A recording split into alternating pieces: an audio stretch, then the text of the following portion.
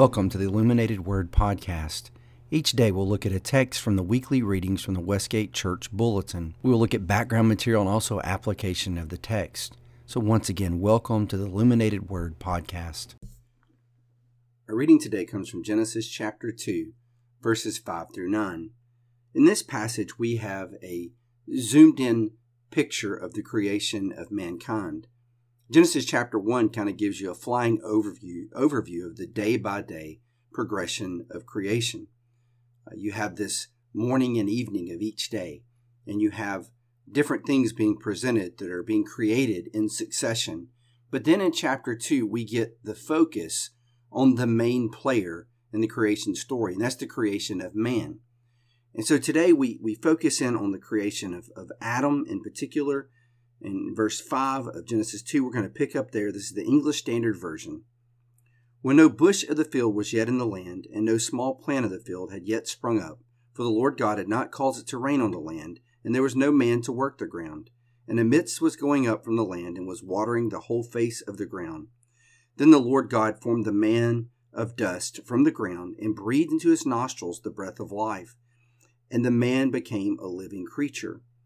And the Lord God planted a garden in Eden, in the east, and there he put the man whom he had formed. And out of the ground the Lord God made to spring up every tree that is pleasant to the sight and good for food. The tree of life was in the midst of the garden, and the tree of the knowledge of good and evil. Now, as you keep reading, you realize a river flows from Eden. There is so much in this passage that really kind of lays the groundwork for many other places in Scripture. We'll see the tree of life come back again in the book of Revelation. You'll see a lot of these themes that begin here in Genesis chapter 1, 2, and 3 come to fruition throughout the entire biblical narrative. I tell people that really understanding Genesis 1, 2, and 3, just reading through it and having a basic understanding of what's being said is really important to understanding the rest of the Bible. Just think of giant power lines that run through the Bible that connect.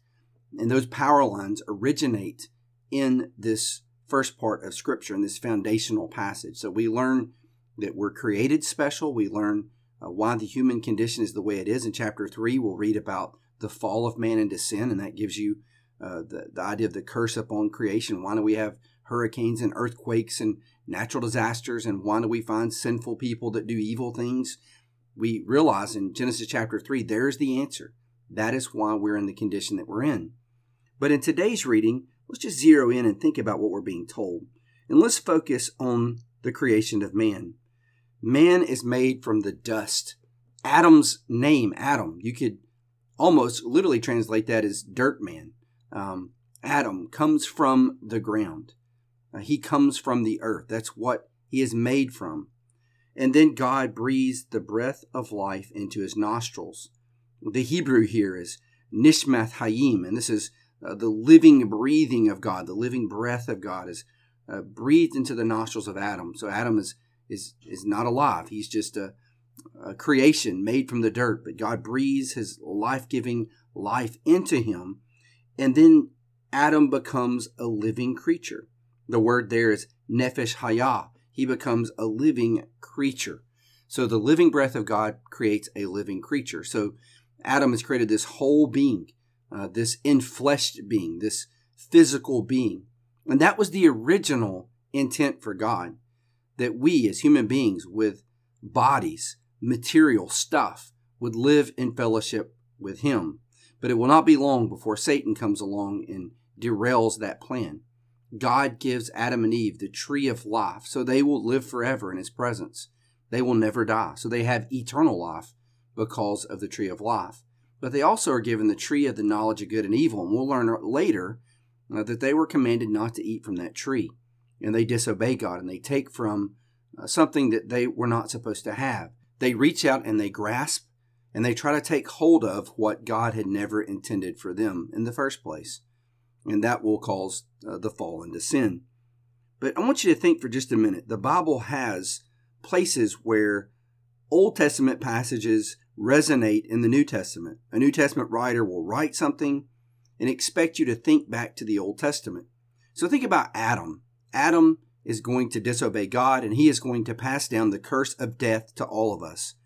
All of us that are in Adam All of us that are his descendants will die a physical death because of his disobedience, because we have been deprived from the tree of life. He was thrown out of the Garden of Eden. So all that come from Adam had the specter of death hanging over us. But there is an answer coming. Jesus Christ. Jesus, who is the second Adam. He is the obedient man. He is the perfect man, where Adam was not the perfect man, where Adam was disobedient. Jesus will come and be perfectly obedient, and he will be obedient even to death upon a cross. I mean, you can see all kinds of resonances between the story of Jesus and the Garden of Eden.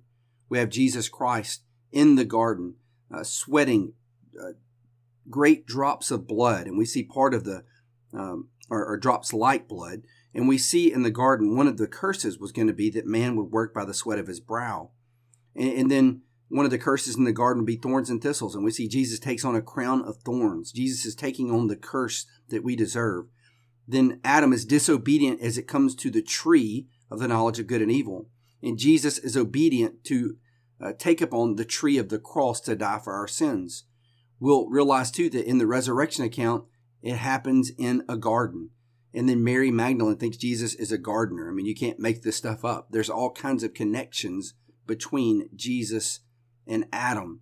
But what we're seeing is that Jesus is the perfect Adam. Jesus was obedient. Jesus was obedient even to the point of death. And he won for us a victory over death. He was resurrected from the dead, never to die again. Then when we open up to John chapter 20, this is after Christ has been resurrected, after he's won this victory over death. We see in John 20, verse 22, it says, he breathed upon his disciples, his followers, and said, receive the Holy Spirit. Now, Jesus, the second Adam, is giving us supernatural life, the life that has been taken from us. We also realize later in Romans 8 that the same Spirit that rose Christ from the dead, that brought him back from the grave, will bring us back from the grave, that Spirit that he gives us. And also in 1 Corinthians 15 that the new bodies that we'll receive at our resurrection, they are powered by God's Spirit. So the Holy Spirit will come into us when we become Christians and give us supernatural life. So the second Adam gives life. The first Adam gives us death. So we can be thankful for Jesus, the new Adam, who is obedient, who is perfect, gives us the breath of life, the Holy Spirit that gives us supernatural life. So with that in mind, let's go back and read our passage one more time. Genesis chapter 2, verses 5 through 7. When no brush of the field was yet in the land, and no small plant of the field had yet sprung up, for the Lord God had not caused it to rain on the land, and there was no man to work the ground. And a mist was going up from the land, and was watering the whole face of the ground. Then the Lord God formed the man of dust from the ground, and breathed into his nostrils the breath of life. And the man became a living creature. And the Lord God planted a garden in Eden in the east, and there he put the man whom he had formed. Out of the ground the Lord God made to spring up every tree that is pleasant to the sight and good for food. The tree of life was in the midst of the garden, and the tree of the knowledge of good and evil. Well, I hope this reading has encouraged you. I hope if you are in Jesus Christ that you realize the supernatural life that Christ has given you. And he gave it to us because he was the perfectly obedient Son of God. He was the second Adam that took on the curse for our sin and gave us eternal life. I hope you have a great day, and I hope to see you back again tomorrow.